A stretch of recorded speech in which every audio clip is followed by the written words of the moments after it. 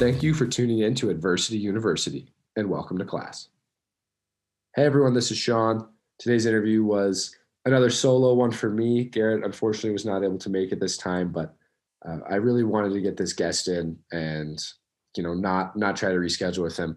Ryan Strasnitsky is survivor of the Humboldt bus crash that happened in 2018, and as of 3-4 days ago, he just stood up for the first time, assisted on his own. And that's just such an incredible story of overcoming adversity and really embodies everything that this podcast aims to be about. He was told he would never walk again, paralyzed from the waist down. And here we are 3 years later, and he's proving people wrong and putting in the work. And he was just a really awesome guest to have on. He is very wise for a young age, obviously been through a lot, and moving around at such a young age for hockey forces you to mature. And then going through this accident and still looking forward, he said 4 months after being paralyzed, he was on the ice again. And he's now pursuing sled hockey, and his goal is to play for Team Canada in the Olympics. And that's just the kind of person he is. He sets his goals high, and he wants to put in the work to, make those dreams a reality. So it was a real treat getting to speak with Ryan today. And some of my favorite takeaways were failure is psychological. That's something that he said a couple of times, and he looks for his next outlet to take advantage of opportunities rather than, sitting in what may be perceived as a failure. And I really like that. That's a theme that we've now hit 2 podcasts in a row. With our last guest, we talked about how you have to perceive failure in a different light. Failure is not the end of the road. Failure should be sort of exciting because you learn from it, and now you can either adjust what you were doing to be better at it next time, or find that next opportunity, that next path. But at the end of the day, all failure is it just means you're closer to where you're supposed to be and what you're actually going to be, very successful at. So I like that he brought that up. And he also talked about being comfortable with being uncomfortable. And that's just that mindset of pushing himself. I have no idea how to put into words what it's like to try and walk again after being paralyzed. But that's a fight that he's going through every single day. And we talk about, how he went across the world to go through a procedure to stimulate his spine to hopefully, help with that function down the road, and how he's putting in, 4 hours a day, doing that rehab, and, all that work is paying off. So really excited for him. And, I told him at the end of the interview, like, I believe in you 100%, man. I know that you can prove everyone wrong, prove the science wrong, prove the doctors wrong. You can overcome this, walk again. And his mindset is just truly inspiring and something that he hopes to pass along. He's now doing a lot of public speaking and trying to share his story and his journey with, anyone that can be better from hearing it. And it doesn't have to be his fight. I think that's the message that we've wanted to get along this whole time, is that these stories of overcoming adversity, just because they're wrapped around sports and you don't play sports, or just because, he's trying to walk again after being paralyzed, and you might be doing something, as simple as trying to get promoted within your job, even though they're completely different things on the spectrum, they are similar in the way that you mentally have to attack them and mentally have to not let yourself get down just because it's a slow process or just because you have a couple bad days. It's the struggle that makes you great. And, life is short, but, at times it can seem like a marathon rather than a sprint. So never get down on yourself, and whatever you are trying to get through right now, just know that you can get through it. And you need to use those support outlets of your close friends. We have great resources. Ryan mentioned his social media. He's posting things about his battle on there. And, that can be really inspiring to someone like me. I hope that it can be inspiring to people like you as well. But that's enough of me rambling. Let's kick it on over to Ryan Strzelnicki. Hey everyone, we want to let you in on a tremendous opportunity. Garrett and I have recently become sales reps for Verbero, an unrivaled hockey equipment and workout apparel company.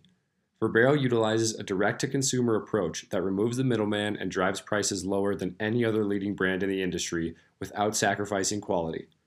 Just one example is the gloves, which are already being worn in the NHL. Verbero's fully customized gloves with team names, team logos, player names, and numbers are only $90 a pair before the discount for using our codes. A rival competitor CCM base pair without customization is about $200 online. With over 25 former NHL players and over 20 of the top women's players within Verbero's powerful rep force, it's the only brand that is ran by people who understand the game better than anybody else. You can get an additional 5% off your entire order by using code GILES, that's all caps GILES, in the checkout under discounts. Thinking about upgrading jerseys for your team? Verbero has amazing customization and can get you looking better than every other team in the league. To save even more on bulk orders, team orders, or even set up a team store, contact me on social media or my email, seangiles@outlook.com. That's SEANGILES @outlook.com. Previously on Adversity University, we spoke to Tyler Smith, a survival of the Humboldt Broncos bus crash. On April 6, 2018, the Humboldt Broncos Junior A team was on their way to a playoff game in Saskatchewan, Canada. On their trip, their bus was struck by a semi-truck in a collision that took the lives of 16 people and injured another 13. The accident left today's guest paralyzed from the waist down with a T2 spinal cord injury. He's from Airdrie, Alberta, Canada, and is now doing public speaking and marketing and also aspiring to play for the Canadian Olympic sledge hockey team. Thank you for joining the podcast, Ryan Strzelnicki. Thanks for having me. I think the number one thing the world's been fighting through this last year is obviously this, coronavirus and the global pandemic and the lockdowns that have resulted. Things seem to be wrapping up in certain places, but I know Canada is not really one of them. How has the lockdown affected your mental health? Yeah, so from the start, coming from a high athletic background, you're always busy, you're training, you're always out doing things, you're trying to find ice. And as soon as that got shut down, it's like I had no outlets to kind of, be active and start doing things. And that took a toll both physically and mentally. Not being able to see your friends and family and having to be sort of trapped in close quarters is it's tough. And you kind of get down on yourself. You're like, well, what's the point in doing this? And you think, okay, this is never going to end. What's the point?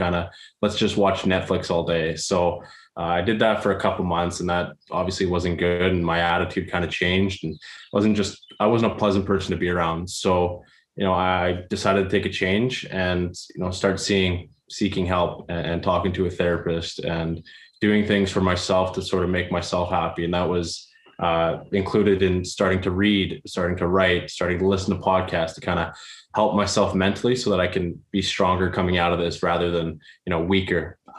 So it definitely played a part in a negative way, but I had to find a way around that.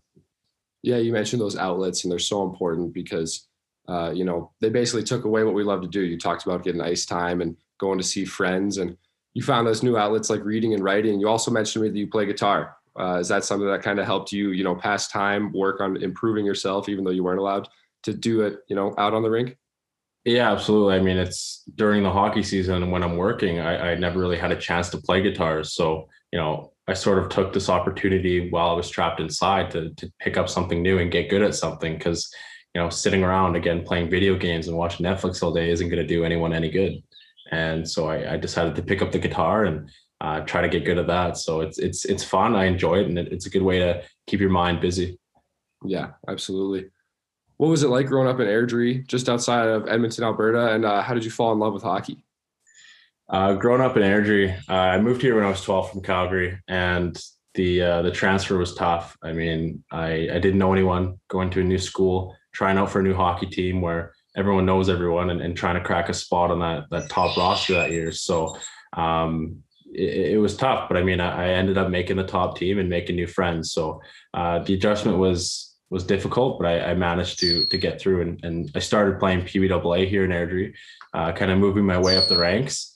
After that, I played Bantam Tier 1, which for me wasn't where I wanted to be. It was lower level, but I mean, I still had fun, made great connections. But I decided to start training that summer. Kind of worked as hard as I could, and ended up making Bantam AAA the year after. So making that jump was difficult, but I'm glad I put in the effort to kind of build up those habits for, okay, this is what I need to do to make the top team next year. So continued working, and then the year after played minor midget AAA, which is a 15-year-old league out in Cochrane, Alberta, called the AC Avalanche. From there, here's where the story kind of gets rocky again. So I tried out in Strathmore for the midget AAA team the year after when I was 16. And, I trained hard. I thought I was in a good position to make the roster. And unfortunately, I got cut pretty early on because of my age. And, that kind of took a toll on me. Again, I was super frustrated and kind of got down on myself thinking, I'm not as good of a hockey player as I thought I was. I put in all this work almost for nothing. And luckily enough, my buddy got a release to go play down in Lethbridge. So I figured, okay, I'm going to do the same thing. So I called the president of the league. He mentions that Leduc is looking for a defenseman. And I was like, okay, you know what? I'm going to take the opportunity. I want to make something out of this hockey career and get something out of it. So sure enough, the next day I went up to Leduc for a tryout, 1-day tryout. And, I remember that being the hardest practice of my life, the hardest, I've ever worked. I was, super gassed after a 2-hour bag skate, basically. And afterwards, I'm like, all right, get to go home, tired, good to go. Coach comes in, all right, we got dry land. I'm like, oh, you got to be kidding me. So after a 2-hour bag skate, we're getting ran around the rink for, 20 laps, push-ups, sit-ups, all that stuff. So it's the most gassed I've ever been. I remember working hard and, going to school the next day sore. I got a call from the coach saying, all right, pack your bags, you're moving up to Leduc. So then here comes another transfer where I'm moving up to Leduc as a 16-year-old to play, pretty high level hockey for minor league. And, that transfer again, I go to a new school. I start billeting at a teammate that I barely know. I met for a day. So that transfer was tough. And again, it was just a huge adjustment period that helped me mature and grow as a person. So then following that season, I got affiliated with the Grand Prairie Storm of the Junior A League here in Alberta. Played a couple games with them, and then went to trials the next year, and unfortunately I didn't make it there. So Whitecourt came calling, and I went there my 17-year-old year to try out, and ended up trying or getting affiliated. Moving forward, I decided to go back to midget AAA and kind of finish what I started. I know it's a long story, but eventually we had a good season. We weren't the best team in the league, but we worked hard as a team, and we kind of gelled near the end of the season. We ended up playing the original team that cut me the year before in Strathmore, and we ended up beating them in the finals to go to TELUS Cup for nationals. So it was a pretty humbling experience. Yeah, kind of the same coach that cut me too. So it was kind of that feel-good moment, and I was just excited to go to nationals. From there, I ended up playing in Whitecourt for a couple games, and then sure enough, got traded to Humboldt, and the rest writes itself. So pretty fortunate enough to have the experience to play Junior A and play in Humboldt. So that's basically my hockey story growing up. Yeah, I think my big takeaway from that is the lessons that you learned from hockey that weren't about the game. I think you started off saying how you worked so hard that summer, didn't make the team, and you were thinking, oh, is this all for nothing? And then an opportunity comes and you see that it's not the end. And, by the end of it, you were getting cut and then just immediately looking for another place, right? So I think your resiliency was really built up in those years, and, the mental toughness. And it's really cool to see that, you started taking your failures as a springboard to another opportunity. Absolutely. And, for any kid that gets cut, because it happens all the time, it's just absolutely heartbreaking. And, all the kids that put in work, I mean, it's tough to say, but I think, you shouldn't look at it as a failure. Failure is almost psychological. I think you can always take away something good from any situation. That's, going into the resilience aspect of things. And for me, no matter what sort of adversity that I faced, I always looked for the next outlet, the light at the end of the tunnel for, the next best thing. I always took advantage of the opportunities that sort of presented themselves and made sure that I worked hard for it. And, by no means have I ever been, an all-star player, but I just remember putting in the work day in and day out, trying to be a good teammate, trying to, help the team win rather than focus on myself. And I think, for someone who didn't get a lot of interest growing up because, you're not one of the top players and, you're not sure where you're going to end up. I just remember putting in the work, being a good teammate and getting interest from NCAA schools, which is an absolute first for me. And I think just having that opportunity presenting itself, I kind of look back on the moments where, I was getting up at 5 a.m. to work out. I remember, doing things for the team, all the lessons I learned growing up, even outside the rink. Learning to mature at a young age and learning to kind of do things for myself and prioritize and schedule everything. I think I look back on all those hard times and I kind of thank myself for it. So going into the resiliency aspect, you can always look for the light at the end of the tunnel. Yeah, moving away from home is definitely something that forces you to mature earlier. Your first time moving was at 15, correct? 16. 16, yeah. It's a really young age to have to figure a lot of things out on your own. And obviously, the parents are only a phone call away, but it's really different when you're not coming home to their house anymore and, you're staying with the host family. And it's something that I also really appreciated, having to go play junior hockey before going to college. I think a lot of kids go to college and it's their first time away from home. So they have a lot of lessons to learn that aren't even around school. And that's a reason that, they may not do as well. So I actually really enjoyed going in a bit older, having a bit more of that maturity and experience. Absolutely. So getting into the crash, Tyler told us that it was days for him before he remembers waking up. What was the moment that you realized you had been in a bus crash and how serious it was? I mean, unfortunately, I remember the initial collision. I kind of blacked out then, and I ended up waking up with my back against the semi truck. And obviously when everything's going on, you can't really wrap your head around it. But I just remember no idea how I was sitting up, but I just remember looking at the actual accident and seeing everything. And it was just kind of a moment I look back on, why wasn't I unconscious, right? And I don't know how much longer I woke up after the collision, but I just remember what I saw. And, the aid of pedestrian coming by and she was helping out until the ambulance arrived. And I just remember every emotion, every kind of thing I felt. And initially when I woke up, right, I'm like, okay, I got to get up. First thing is just get up and assess the situation. So I try, moving forward or try standing, and I'm like, okay, I'm stuck under something. I'm not moving at all.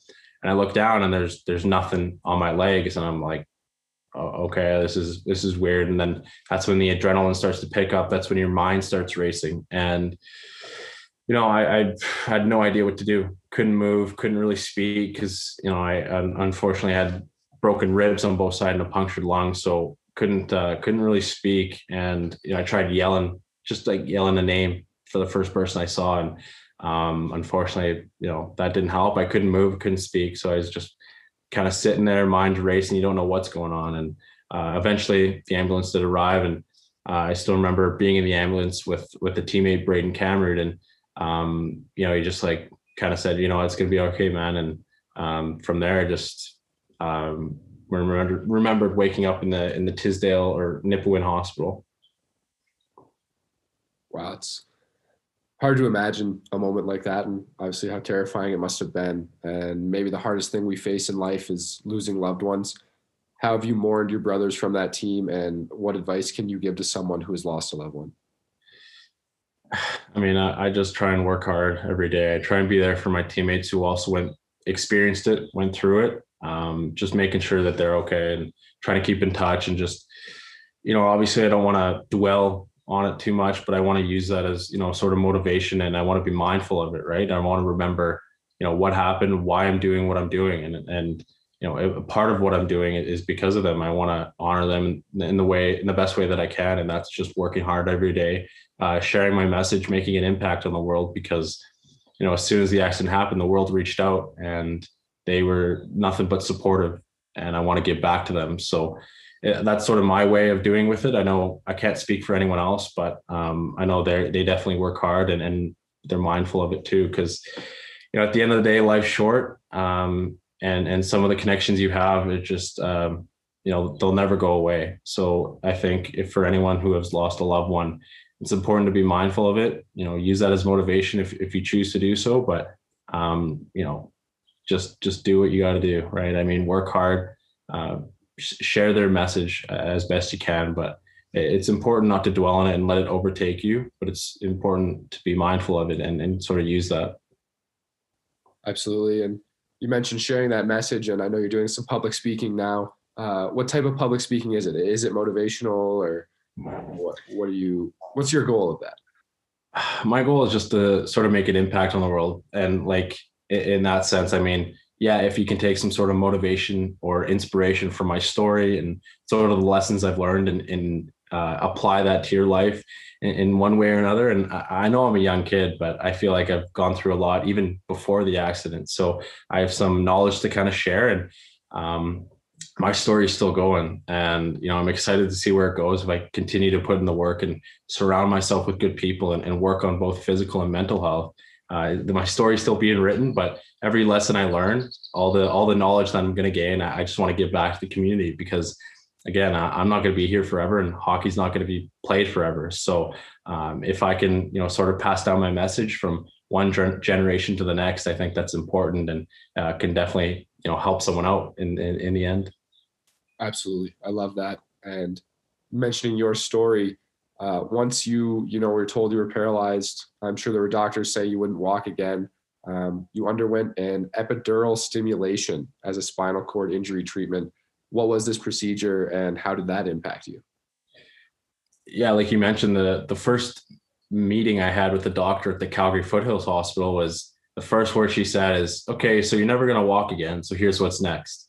And, coming out of surgery and stuff, you kind of like taken back by that. So, initially I was shocked and kind of sad, but I mean, I talked to my dad, and he's like, "Hey, don't listen to them. They tell people that all the time. I mean, they're not really allowed to tell you, okay, you're going to walk again." So, kind of took it from a viewpoint of where they're coming from, but also I'm like, kind of F you, I'm going to kind of show you. And yeah, like you mentioned, the surgery came out in Thailand for an epidural stimulation, which to break it down into shorter terms is this sort of electrode that goes on your T10 vertebrae, which is pretty down low. It has 16 electrodes and is attached to a battery pack on either your left or your right side. So being 16 electrodes, there's like 32 million different combinations and electrical currents that can be used to move certain muscles and motions. So there's tons of hours of work put into mapping, is what they call it. And from there, they find what best, work for me works better for you, core control or walking or certain kicking motions. And, it was tons of work. It was about 4 hours of mapping a day and about an hour of physio every day for 6 days a week. And then I got Sundays off, but wow. I was there for about 5-6 weeks working on mapping, working on assisted walking. I have a lot of videos on my social media about the Thailand experience, and it was life-changing. I remember coming out of this 4-hour surgery the next day and kind of laying in bed. The doctors and the mapping people came in and said, "All right, you ready to see this?" So I said, "Sure." And sure enough, he turns on the stimulation device and my knee kicks up, almost hits me in the head. And it was the craziest thing. But I remember my dad took a video of that, and it blew up all over the world. And question after question of, can I get this for my daughter? Can I get this for myself? Like, this is my experience. And just, it was sort of overwhelming to start. But then I realized, okay, you know what, this is my opportunity to help people out and let them know that, this is their light at the end of the tunnel if they need it. So I think at the end of the day, taking that social media platform, all the videos, all the experiences that I have, and sharing it with the world, and them coming to me for help and advice, I think is, a step in the right direction. Yeah, that's incredible. Even being a mentor to, that new, I don't know if niche is the right word, but that new group of people who are fighting through the same battle as you. And that makes me remember, do you know Jack Jablonski? Heard the name. Yeah, he was another hockey player who, was paralyzed in a game. And I've seen a lot of things on his social media about, he was told he would never walk, and now he's doing the same fight, everything he can to, do the assisted walking. And I was going to ask if he was a little bit of inspiration for you, but It sounds like you don't know that story. I think it was a long time ago, I think. Okay. Maybe 20. Yeah, there's been lots of stories and people who have, done the assisted walking who are just think it's absolutely awesome. I mean, we're all in the situation together. Everyone has their different story, but everyone has the same end goal. And if you can help others around you to kind of look for that scapegoat, I mean, absolutely. It's incredible. Yeah. And then fortunate enough to talk to you literally days after you stood up assisted for the first time in over 3 years. Can you talk about how that moment felt and, all the hard work you put in leading up to it? Yeah, it took a lot to get there. I mean, normally I'd have 2 to 3 people helping me with the hips and with the legs, but I remember each physio session, it's like, okay, what else can I do to kind of better myself and push myself outside that comfort zone? And that particular day, I told the trainer, I'm like, you know what, I want to try standing on my own with minimal assistance, and he's like, all right, let's do it. So he brought the walker, and sure enough, I was like, okay. So I did the countdown, and then stood up, and I was like, holy, like this is awesome. I've never done this before. So it was very emotional, tasking, I think, not just physically, but trying to program your mind to kind of, okay, this is what we got to do, try and get the legs going again. And it took a lot out of me, but I know I'm happy I did it. I did it. And ultimately it leads to further challenges for myself, which I love doing. So it's definitely emotional, and I'm proud of where I am, but I'm not satisfied. So I got to keep moving forward. Yeah, that's the perfect mindset. And are you doing small goal setting? Obviously, the goal is to be able to walk again, but being able to stand up assisted and then stand up unassisted, reaching those goals along the way, I think can help you so much mentally to seeing you are making progress and seeing you are getting there. What kind of goal setting have you been doing on this ride? There's been tons. I mean, both for physio and hockey, it's not huge goals each practice. Like, it's not like, okay, I'm gonna get the hardest shot in the world the next practice, right? Like something extreme like that. It's something small, right? So you can feel like you achieve something, so you don't get down on yourself. And it could be small, but I mean, that's the process. It's not going to be a sprint; it's a marathon. And for physio, I know it's all on how the body heals. But if you can somehow get yourself outside your comfort zone and push yourself to make yourself feel uncomfortable, it just gets easier and easier. You start getting comfortable with being uncomfortable. And that's what I try to do, as much as I can. So when I'm at physio, it's like, okay, we tried minimal assistance with standing. And then it'll be next time, all right, let's try no assistance. And that, if that fails, then it fails. But I mean, again, failure is psychological. You always learn from every situation. And again, with hockey too, I try, okay, I'm not really good at this aspect of my game, so I'm going to work on that. And that's, using my left hand or turning a certain way. And it's like, okay, it's going to suck. You're going to fall. You're going to mess up. But that just means you got to keep going forward and try to achieve those goals. Again, like you mentioned, it helps mentally, because once you do start picking it up, once you do start doing the things that make you uncomfortable, once it starts to get easy, you're like, okay, you get overwhelming confidence, and you just want to keep moving forward and keep pushing yourself. And it's super motivating and humbling. Yeah, you've been alluding to it for sure, but you found a way to stay involved as an athlete in the game of hockey. How did you find sledge hockey, and what has that transition been like?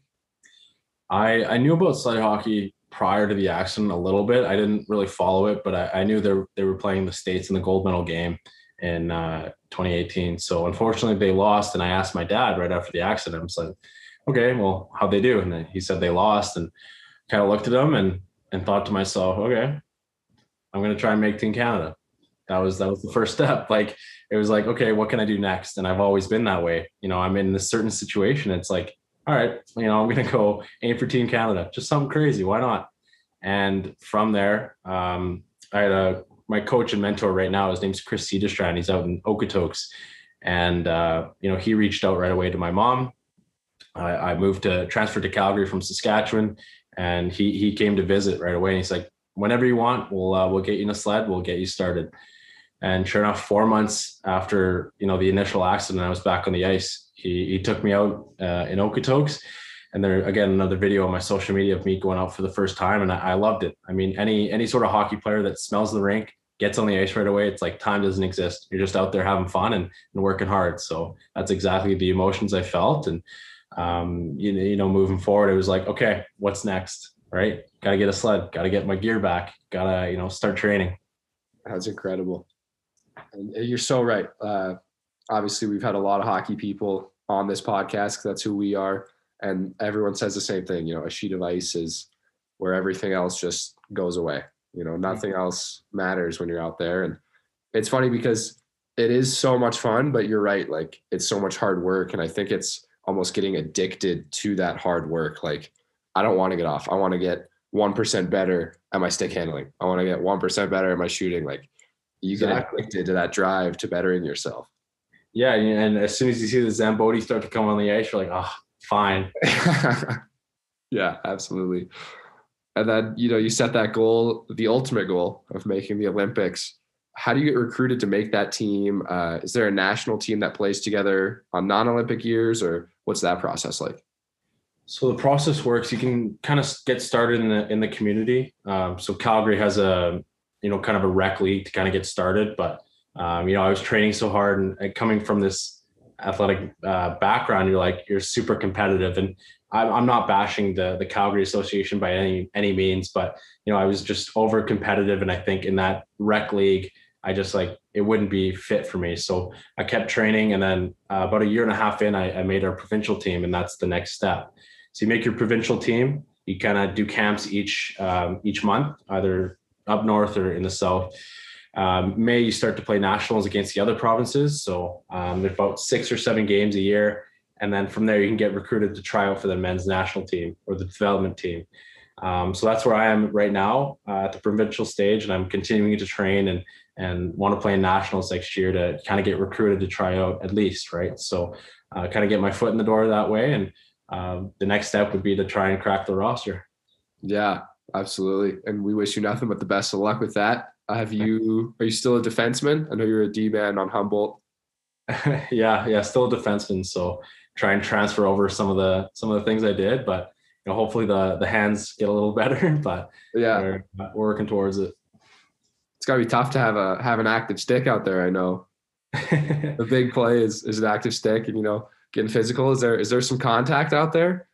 Oh yeah, guys go flying. I mean, there's double amps at play, and they're pretty light. They're very shifty, but if you hit them right, they'll go flying into the boards. And I mean, we got spikes at the end of our sticks, so battling in the corner. Sometimes guys will get cut, and it's a very violent sport. So I'm excited, but yeah, it's still a huge learning curve. I mean, being a defenseman, you can't skate backwards in sledge. So you got to learn to skate forwards the entire time, do long turns, pick up speed. It's a huge adjustment, but again, I'm learning. Really? That's really interesting. Do you know why you're not allowed to skate backward? Well, it's just the way your sled's positioned, and your picks are always moving forward. So you can't push backwards because the balance would be super hard. So you always got to keep turning and kind of angling drills. Yeah. Wow. That's really cool. It's weird. Yeah, I bet it's it's obviously the same game, but once you get to those high levels, it's all about those little details, and those details are definitely way different. But it does seem very exciting, and we hope to see you out there for Team Canada very soon. Thank you, Ryan. Thank you so much for coming on the podcast. Incredible to hear about your journey. You're so inspiring to so many people.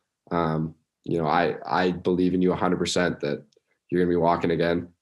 And, I hope you believe in that goal too. And that there's so many people supporting you along this journey. Absolutely. Thank you. Thank you so much for having me and letting me kind of share my message. I appreciate it.